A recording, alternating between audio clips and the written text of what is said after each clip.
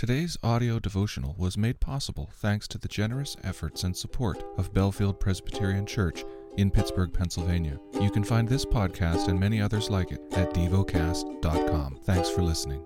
The lesson is from the book of Joshua, chapter 9. As soon as all the kings who were beyond the Jordan in the hill country and in the lowland all along the coast of the great sea toward Lebanon, the Hittites, the Amorites, the Canaanites, the Perizzites, the Hivites, and the Jebusites heard of this, they gathered together as one to fight against Joshua and Israel. But when the inhabitants of Gibeon heard what Joshua had done to Jericho and to Ai, they on their part acted with cunning, and went and made ready provisions, and took worn-out sacks for their donkeys, and wineskins, worn out and torn and mended, with worn-out patched sandals on their feet, and worn-out clothes. And all their provisions were dry and crumbly. And they went to Joshua in the camp of Gilgal, and said to him and to the men of Israel, We have come from a distant country, so now make a covenant with us. But the men of Israel said to the Hivites, Perhaps you live among us, then how can we make a covenant with you?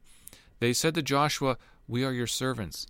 And Joshua said to them, Who are you, and where do you come from?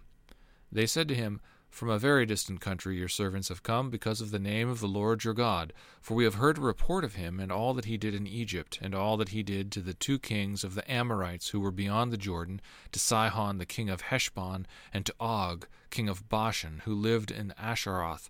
So our elders and all the inhabitants of our country said to us, Take provisions in your hand for the journey, and go to meet them, and say to them, We are your servants, come now make a covenant with us.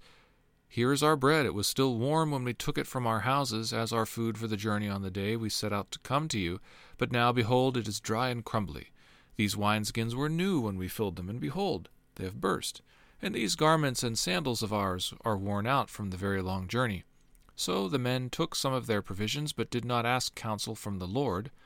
And Joshua made peace with them, and made a covenant with them to let them live. And the leaders of the congregation swore to them. At the end of 3 days, after they had made a covenant with them, they heard that they were their neighbors, and that they lived among them. And the people of Israel set out and reached their cities on the 3rd day. Now their cities were Gibeon, Shephirah, Beeroth, and Kiriath-Jearim. But the people of Israel did not attack them, because the leaders of the congregation had sworn to them by the Lord, the God of Israel. Then all the congregation murmured against the leaders. But all the leaders said to all the congregation, We have sworn to them by the Lord, the God of Israel, and now we may not touch them. This we will do to them. Let them live, lest wrath be upon us because of the oath that we swore to them. And the leaders said to them, Let them live. So they became cutters of wood and drawers of water for all the congregation, just as the leaders had said of them. Joshua summoned them, and he said to them, Why did you deceive us, saying, We are very far from you, when you dwell among us? Now therefore you are cursed, and some of you shall never be anything but servants, cutters of wood and drawers of water for the house of my God.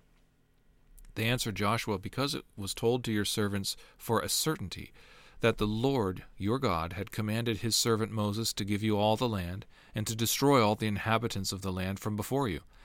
So we feared greatly for our lives because of you, and did this thing. And now behold, we are in your hand. Whatever seems good and right in your sight to do to us, do it.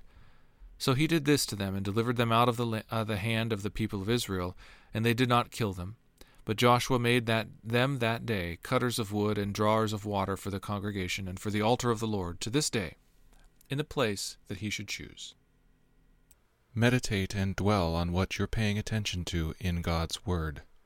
How has it connected with your heart or mind?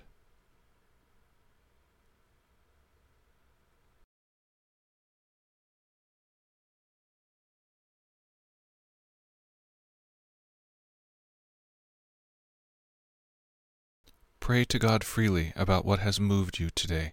Turn your thoughts to Him and enjoy His presence.